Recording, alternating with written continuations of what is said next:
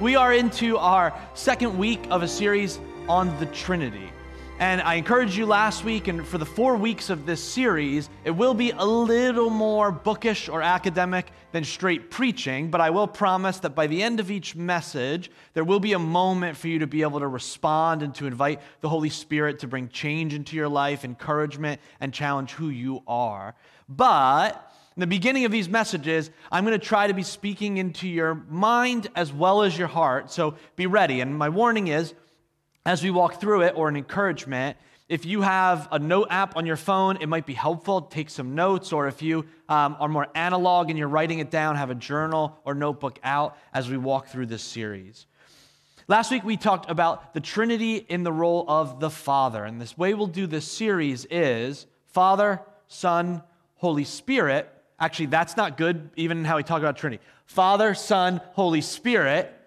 And then the final week, we will talk about why it is important that we serve and worship a God who is relational and has existed in relationship for all eternity, and what that means for us as believers made in the image of that relational God. Today, we'll be talking about the Son. And as it is February 13th, I wish you all a happy Valentine's Day as well. Tomorrow is Valentine's Day. Kate and I had our Valentine's dinner last night, and we invited my parents and my sister and my brother-in-law to join us for it because we have learned our lesson about trying to do dinner on February 14th.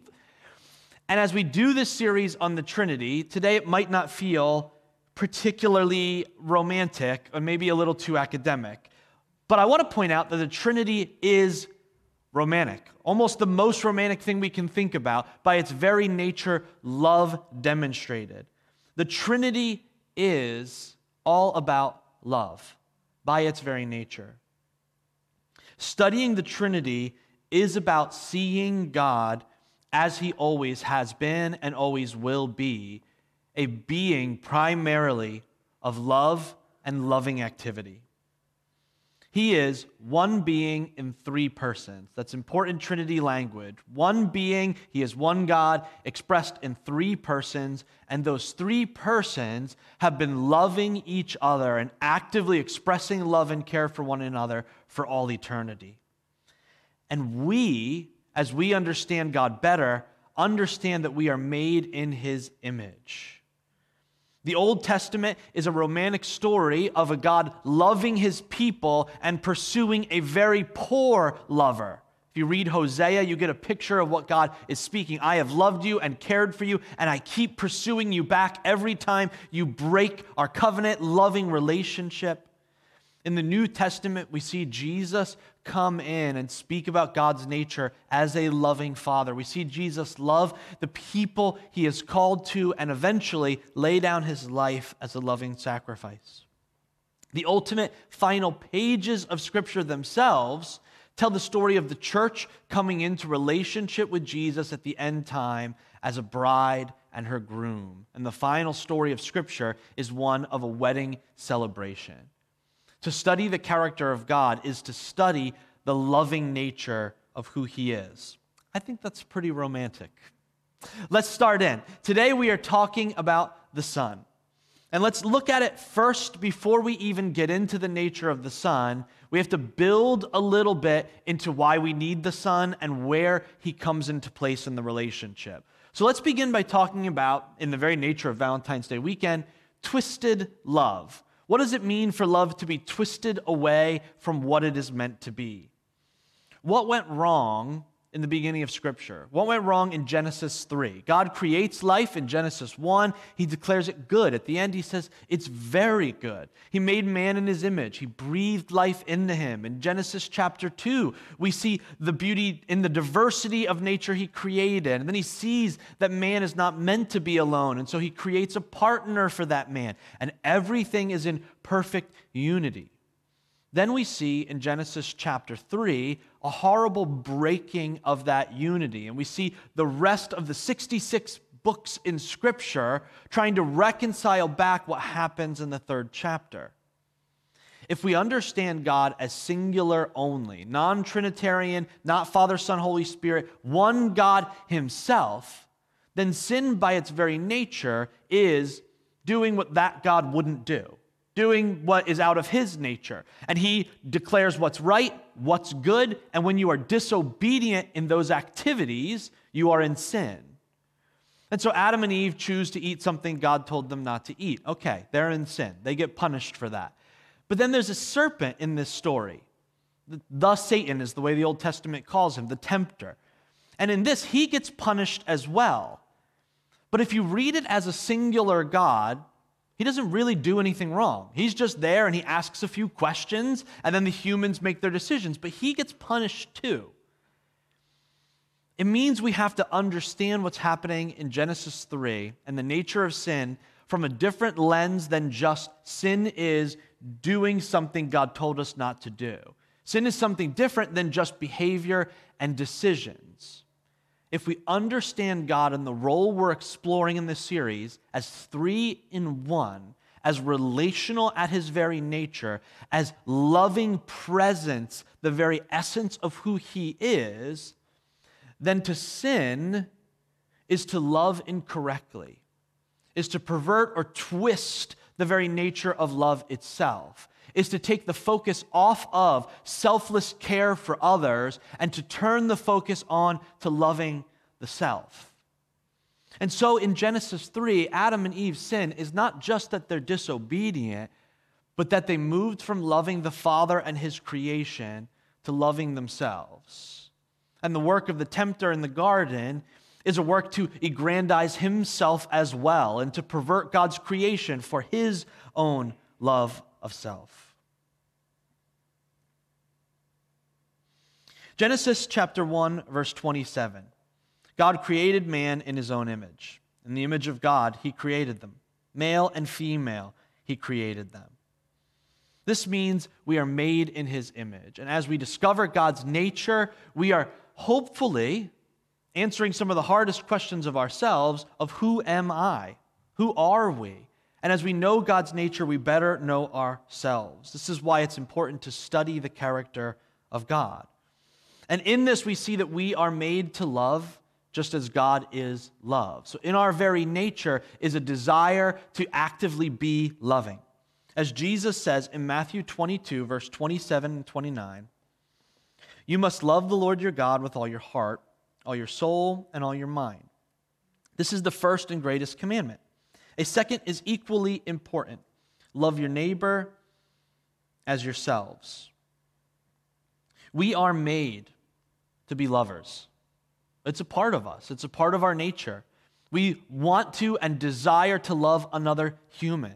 We have love pours out of us for creation, for beauty, for nature, to create new things, loving of experience.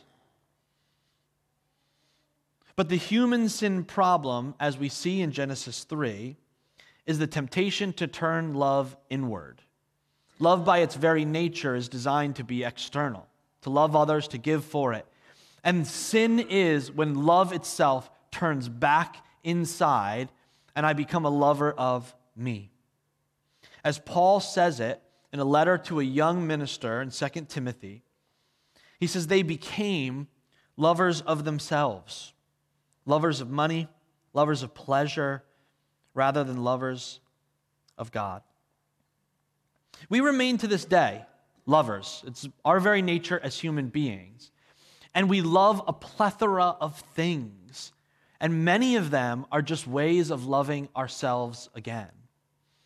We have the obvious modern construct of social media to demonstrate this over and over again as I carefully curate my image of myself so that you will see the best version of me, and as I track how many likes I have on it in order to see the value that I have of who I am, loving me.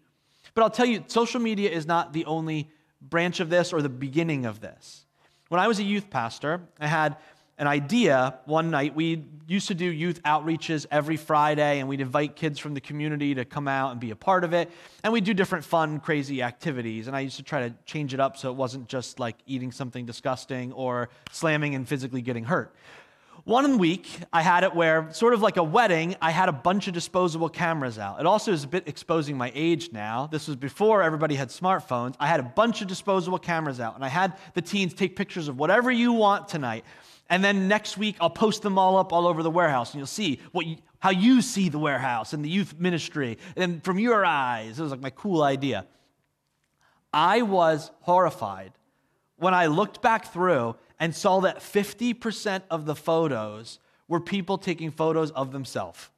Literally holding the camera out, taking it. One was a roll of one particular student, took 24 photos of himself, just in different places around the room. It's in our nature to want to see ourselves, how we look, what is going on in our life, to protect ourselves, to aggrandize and lift ourselves up. It is the constant temptation of our hearts when they are not grounded regularly in the nature of the God who created us. It is the very nature of our temptation when we do not remind ourselves that our God is three in one, that our God, by his nature, is self-giving and loving of others and sacrificing and caring and pouring his love externally. It means something has happened in us deeper than rule-breaking and misbehavior.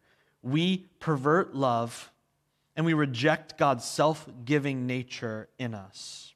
This is the role the Son plays in the Trinity, responding, correcting, and healing our perversion of God's love. And the beauty of our God is that the depth and worst part of our rejection of his love has not responded with his condemnation, his hatred, or his anger, but it has brought out the greatest depth and clarity of his love in response. And so let's talk about the Son today. The first nature of the Son we're going to look at is that the Son shares what is his. This is the very nature of the Son, who has existed for all eternity. Scripture uses the term begotten. He has always been, always with the Father, always there, existing together. And he has experienced for all of his existence the love of the Father poured out on him.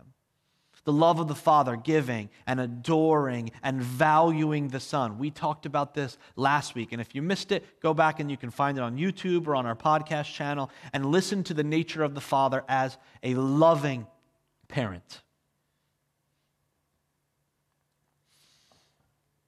He has been loved selflessly by the Father, living in the Son, and the Son being perfect in the Father's eyes. And when we talk about the Son, we are talking about Jesus Christ. We know from the 4 stories in the gospel about his life. Jesus Christ, that we know from Paul and the early church fathers' letters about him and what his life and death means. And we see in the Son him teaching us and sharing with us the love he has received. His disciple John writes this about Jesus later in his life in 1 John chapter 4, verses 8 through 10.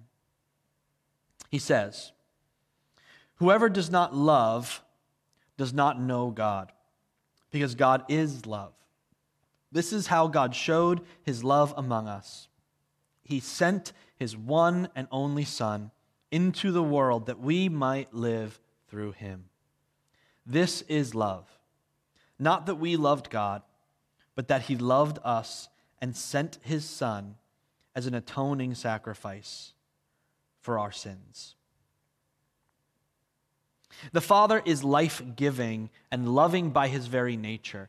And in the greatest expression of the Father's character, he gives us his Son. And in the greatest expression of the Son's character, he gives us all of what is his. He says, "I am perfectly loved by the Father, and I am in perfect relationship with the Father. And so what I will do on this earth, what I will do by coming here, what I will do on the cross and the resurrection is give you what has been mine for all eternity.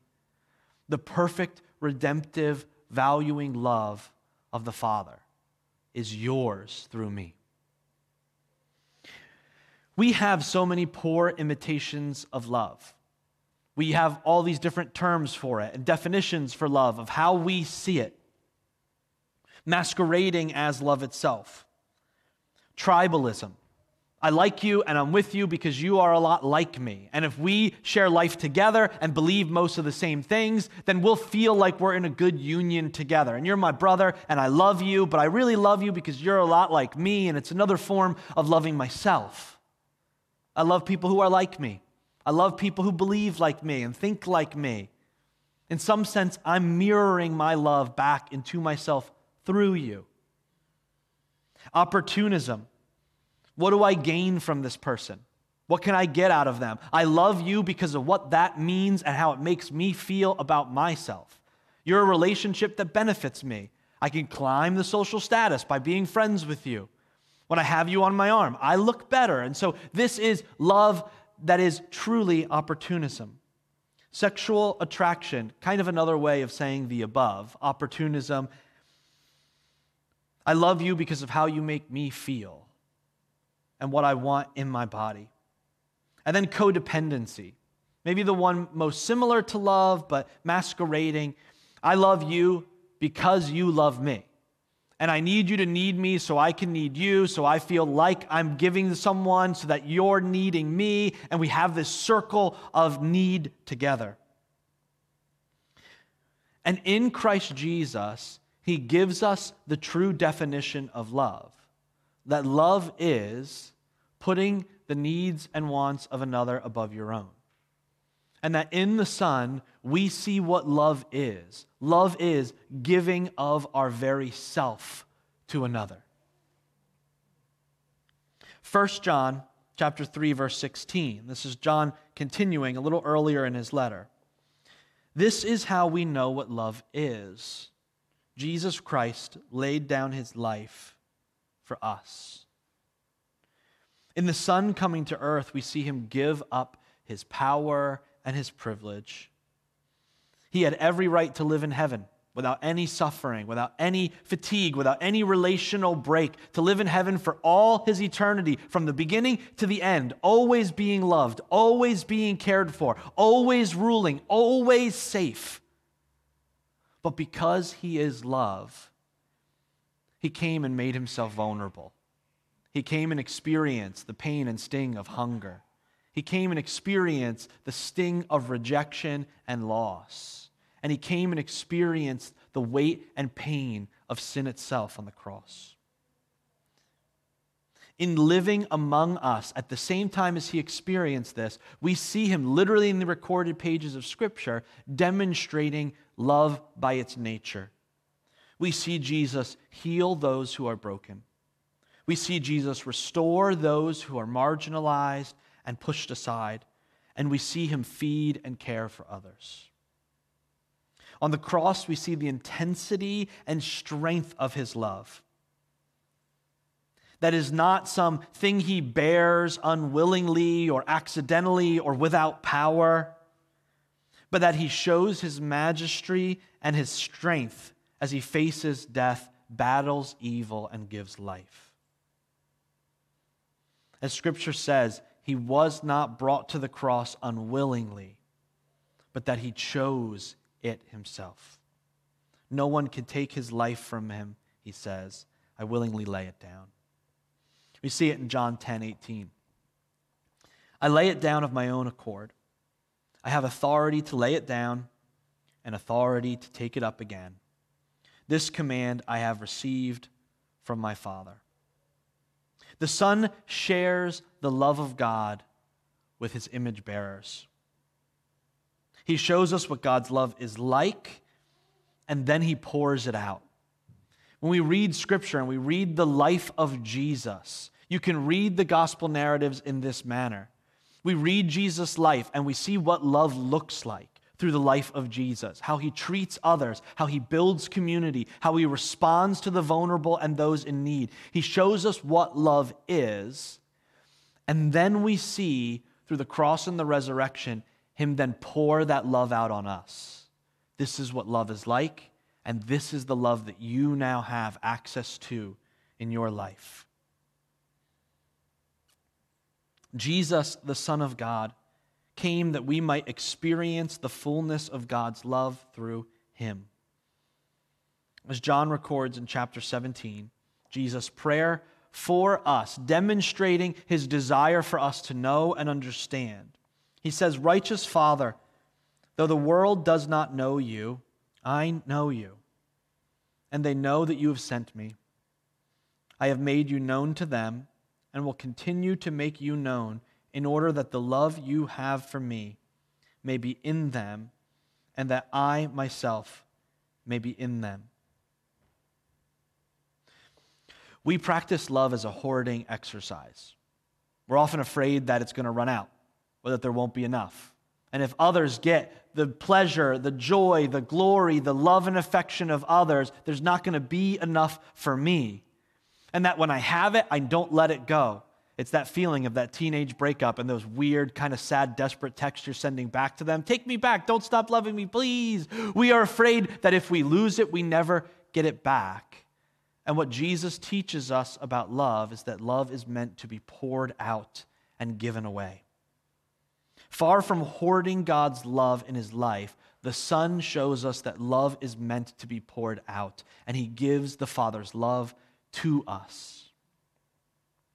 The second thing is, the Son shares what he knows. He knows more about the Father than we ever could, and he comes so that we would know God. He comes that we would receive the Father's love that is his, and he comes that he could teach us about who the Father is. Martin Luther says it like this: "For although the whole world has most carefully sought to understand the nature, mind, and activity of God, it has no success in this whatsoever."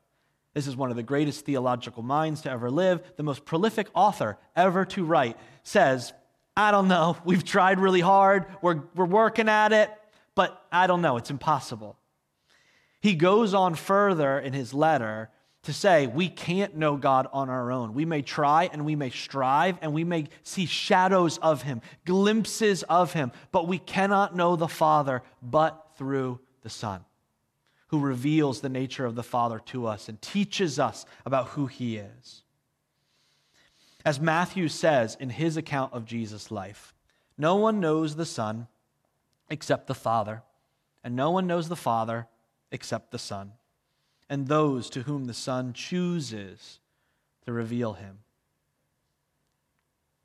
We talk about the Word of God. And if you grew up like me in any church setting, you were taught the Word. We build our life on the Word. We are taught the Word. The Word is our sword in life. And so I was taught growing up that was the Bible and that the Word of God was Scripture. And I built my life on Scripture and what Scripture says about me. And I build my life on scriptural principles and how they are. And the sword of the Spirit is the Word. And so I use Scripture. And if I'm arguing with somebody about faith, if I can quote enough Scripture, I might win that battle, and that the Bible is my weapon in a sense. This is how almost every religion practices their beliefs. It's the Word. It's the book that was given to us. It's the Quran. It's the Book of Mormon. It's the Bhagavad Gita. It's the collection of scriptures that teach us how to live. This is the incorrect way in reading the New Testament of what the Word is. The Word of God is not a collection of scriptures that we know as the Bible. The Word of God is the Son himself coming and revealed. The Word of God is active and alive, because the Word of God is alive. It's Jesus manifest. John tells us this in John chapter 1, that the Word became flesh and lived among us, that we might know him and understand the light he is shedding to us. And this changes it from any other faith, and this is why the Trinity is so powerful for us. That I am not living here by a righteous God distant from me who gave me a collection of beliefs and rules to follow. I am serving a living God whose instructions and love and care lives in me and with me and is spoken out and lived in this world and lives still in and through me. The Word of God is alive and active because Jesus Christ, the Son, is alive and active. God does not give us something about himself. He gives us his very self. He doesn't give us something that describes who he is. He gives us his very nature in the Son. In Jesus, we see that the God is Father because he's only Father because of the Son. In Jesus, we see that there is a Spirit that brings the presence of God to us because Jesus has broken down the barrier by his righteous sacrifice on the cross. In Jesus, we see a God so generous and kind that he gives us his very self on the cross. And since the Son is, as Scripture says, the image of the invisible God, Colossians 1:15, and the radiance of God's glory and exact representation of his being in Hebrews 1:3, the Son reveals the Father to us. The church writers speak about this idea like this. 2 Timothy 3:15. From infancy, you have known the Holy Scriptures. You may have grown up in it. You've studied it yourself. And you know then, the Scriptures are able to make you wise for salvation through faith in Christ Jesus. Or as Jesus says it in John 5, you diligently study the Scriptures because you think that by them you possess eternal life. These are the Scriptures that testify about me. Yet you refuse to come to me to have life. If you believed Moses, you would believe me, for he wrote about me. We have a tagline of how we talk about Scripture, and that Scripture is a unified story, both human and divine, that leads to Christ Jesus. And that as we read the pages of Scripture, whether I'm reading a story in Genesis 12, or whether I'm reading a warning from a prophet in Isaiah, whether I'm reading end times eschatology in Jude, all of this is pointing me to the work that God has done and has revealed in his Son, Christ Jesus. We change in this very nature, and this might be one takeaway from you in the total of this sermon. When we read Scripture, when we practice our devotions, to change from opening the book and saying, God, what in this book is for me, to, God, where in this book are you revealing your Son? Where are you teaching me about your character and who you are? Where am I learning about the beauty of Christ Jesus and my need for him? Where am I learning about the love you have lavishly poured out on us through your Son? Where am I learning about your lordship and righteous call to lead in Christ Jesus? Where is Scripture pointing me to you? We know the Father only because the Son came to this earth to reveal him to us, to reveal his loving, kind nature. And so it leads us to the final point of the Son. The Son shares with us what is his. The Son teaches us about the Father. And the Son is the model for all creation. Paul the Apostle writes to the Romans in Romans 8:29, Romans 8, powerful chapter about Jesus. He says, "For those God foreknew, he also predestined to be conformed to the likeness of his Son, that he might be the firstborn among many brothers."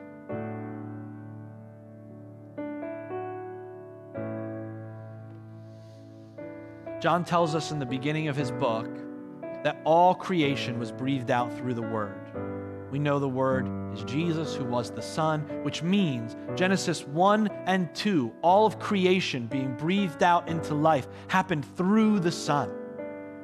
God breathing his image into us, his Spirit, God breathing his life into us. As we see creation, all of it is a model of God's goodness that we see in the Son, of God's loving nature that we see in the Son, of the life God poured out through the Son. But as we read the pages of Scripture, we learn a bit about ourselves, that while we are made in the image of God, we have done what we saw in Genesis 3. We've taken God's beautiful creation, we've taken his loving nature inside of us, and we've pointed it back to be about ourselves again.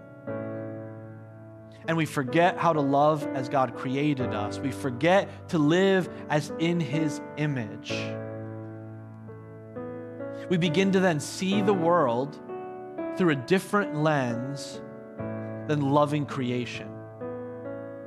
We see the world then through the lens of self-aggrandizing narcissism. And I'll tell you some of the differences.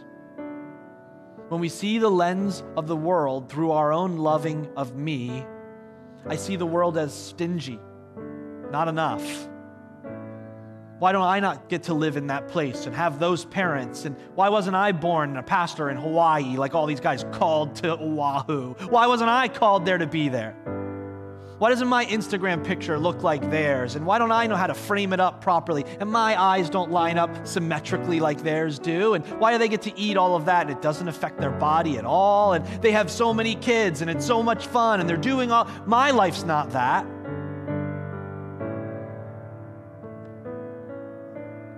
Instead of creation being beautiful and full of life, it's now viewed as stingy and cruel. And instead of people being a gift to share love with, they become threats to our own love and peace. If I let this person into my life, they could hurt me. They could take some of my peace and I might not get that back. So I'm not going to open myself up in that way. Or we see, I could reach out to this person, but that's going to wear me out, and I have to protect my time and my energy, and I have to balance all. I can't give into that. This is why Paul then calls Jesus Christ the Son, as he makes himself revealed, as the firstborn of a new creation. You were created through the Son. But then you took his loving creation and you turned it into yourself and you made it into this weird, destructive force in all of creation. But then the Son came and he showed us how to reverse that back, how to take what we've bent inward and bend it back out again. And he said, watch me do it. I'll come and I'll live this life in a way that you can't. I will love others through a peace I have that you don't. I will overcome temptation and sin by a nature you don't have. And then I will take all of your selfishness that you've turned into yourself, all of the hurts you've poured out on each other. I will then take it onto myself because I can bear it and I can handle it. And I will let it destroy me so that I can triumph over it. And he shows us the way to overcome hate, the way to overcome jealousy, the way to overcome our selfishness is to selflessly lay down our lives for each other. He says, I will be the first to do it, and I will be the one to make it possible. I will lay down my life for my creation. Romans chapter 8, verse 17, a few verses earlier, Paul says, now, if we are children, then we are heirs, heirs of God and co-heirs with Christ.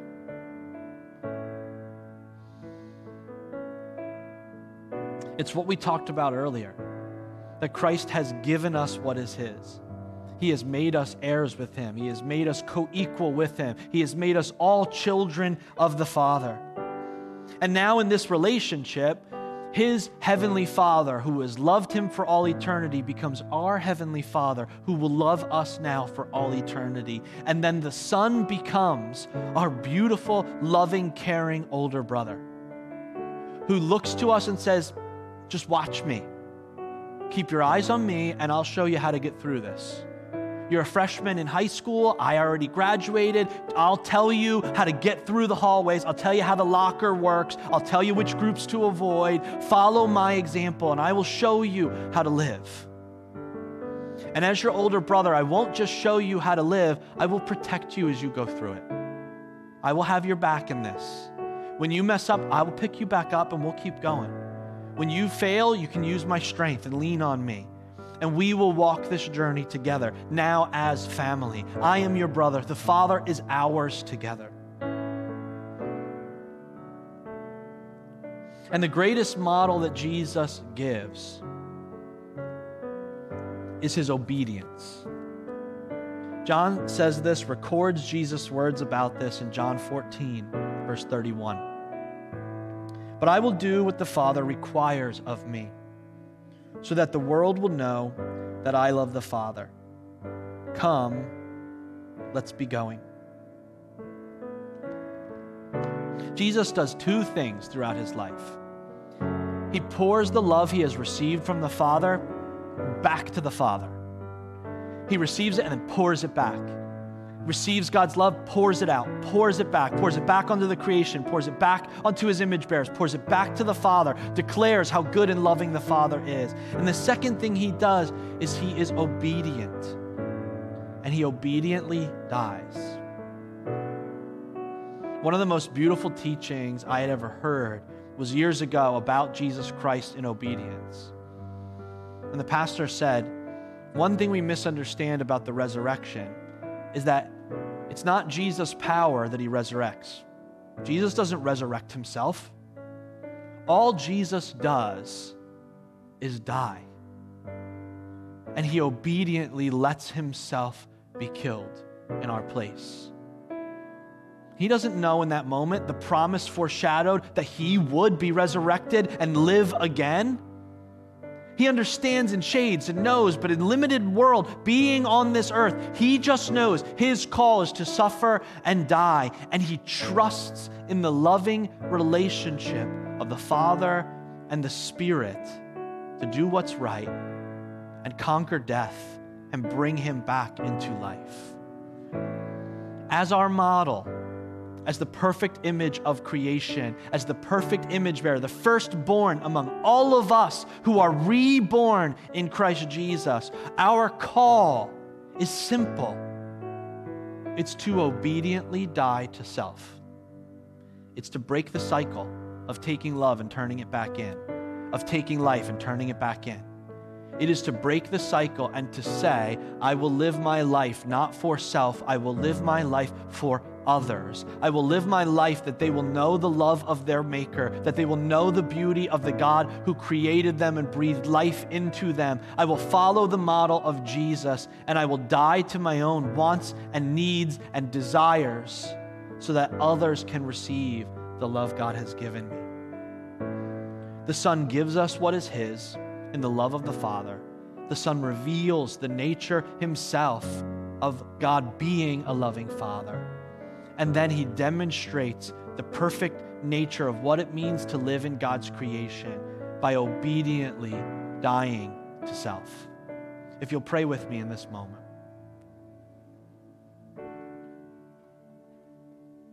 Some of you in this moment, in this room, you may not be confident of your relationship with God today.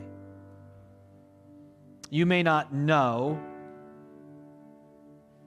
that you have a relationship with him and be able to stand on that. I want to give you a chance today to just take one step forward in that relationship and to say, Jesus Christ, I know that you are God, just as the Father is. The Son is God himself for all time. And that in you, Jesus, in your death and resurrection, I am given the love of the Father. I am given forgiveness of sin and my own selfishness of turning life back into myself. And that by your nature, I can be set free. I'll give you a chance to pray this prayer with me. If you are a follower of Jesus, you can commit this prayer together. God, I believe in you, Jesus. I believe that you came to this earth. You lived fully God, fully man, two natures in one being on earth. That you showed the true nature of love and creation. That you revealed the love of the Father to us. And then you took our sin, our selfishness, onto yourself on the cross. That you laid down your life as an expression of love and obedience. And that Jesus, on the third day, the Father and the Spirit rose you from the grave. And that by believing in you and your triumphant power, we can be resurrected in the future and have fullness of life today. Jesus, you gave your life for me. In this moment, I commit my life to follow you.